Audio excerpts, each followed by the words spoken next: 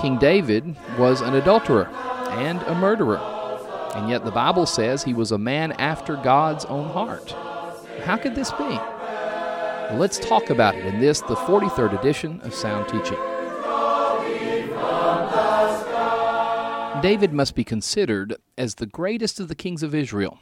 His initial selection by God was a result of his righteous character.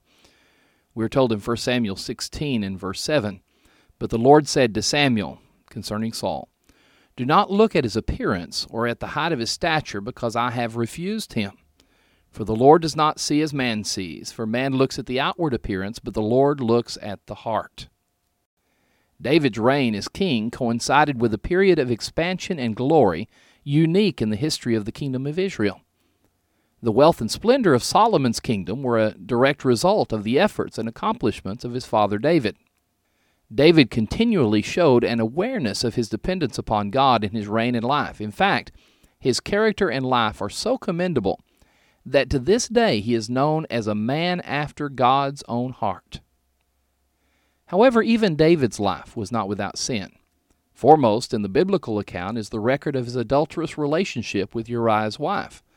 Because of lust, opportunity, covetousness, and duplicity, the actions of David and Bathsheba resulted in the murder of Uriah and the death of the child conceived in their sin.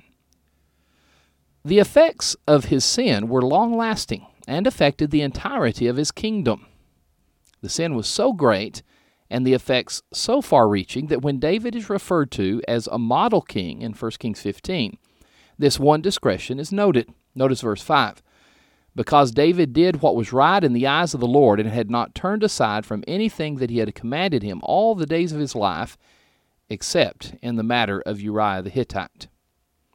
And it is with this setting in mind that we turn our attention to the 51st Psalm. This psalm was composed by David with reference to the sin that he had committed with Bathsheba, the wife of Uriah the Hittite.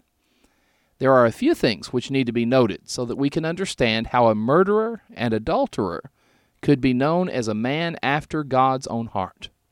The first thing to note is that he acknowledged his sin. Notice verses 3 and 4. "For I acknowledge my transgressions, and my sin is ever before me. Against you, you only have I sinned, and done this evil in your sight, that you may be found just when you speak, and blameless when you judge." Two things to note here. First of all, when David was confronted with his sinfulness, he was man enough to fess up. He recognized that he had sinned and was worthy of judgment. Now, this recognition and the repentance which resulted from it is precisely why he remained a righteous man, and such a laudable example for us today. And then second, he confessed that his sin was solely against God. Now this on the surface seems to be an incorrect statement. Did he not sin against Uriah, against his future child who died an infant, and even against Bathsheba, his partner in transgression? Well, that's of course so. However, ultimately, sin is against God and Him alone. This is something we need to instill in our children and learn well ourselves. For example, a child may think that a lie is not harmful as long as no one finds out and no one is harmed by the lie. I tell mom and dad a lie and no one knows, so everything is fine. But God knows. You have sinned against Him. Ultimately, all forms of immorality, disobedience, and transgression is wrong because it is against the Almighty God in heaven. David harmed many, but ultimately, against you, God, and you only have I sinned and done this evil in your sight.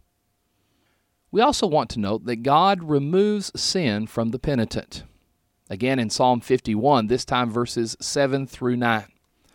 "Purge me with hyssop, that I shall be clean. Wash me, and I shall be whiter than snow. Make me to hear joy and gladness, that the bones which you have broken may rejoice. Hide your face from my sins, and blot out all my iniquities."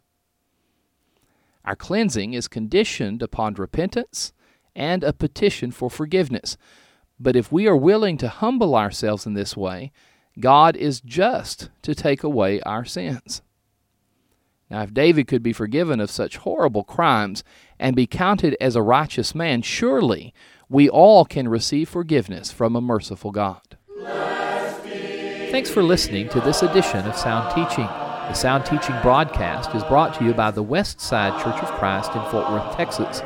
My name is Stan Cox, and I am the evangelist for this family of Christians.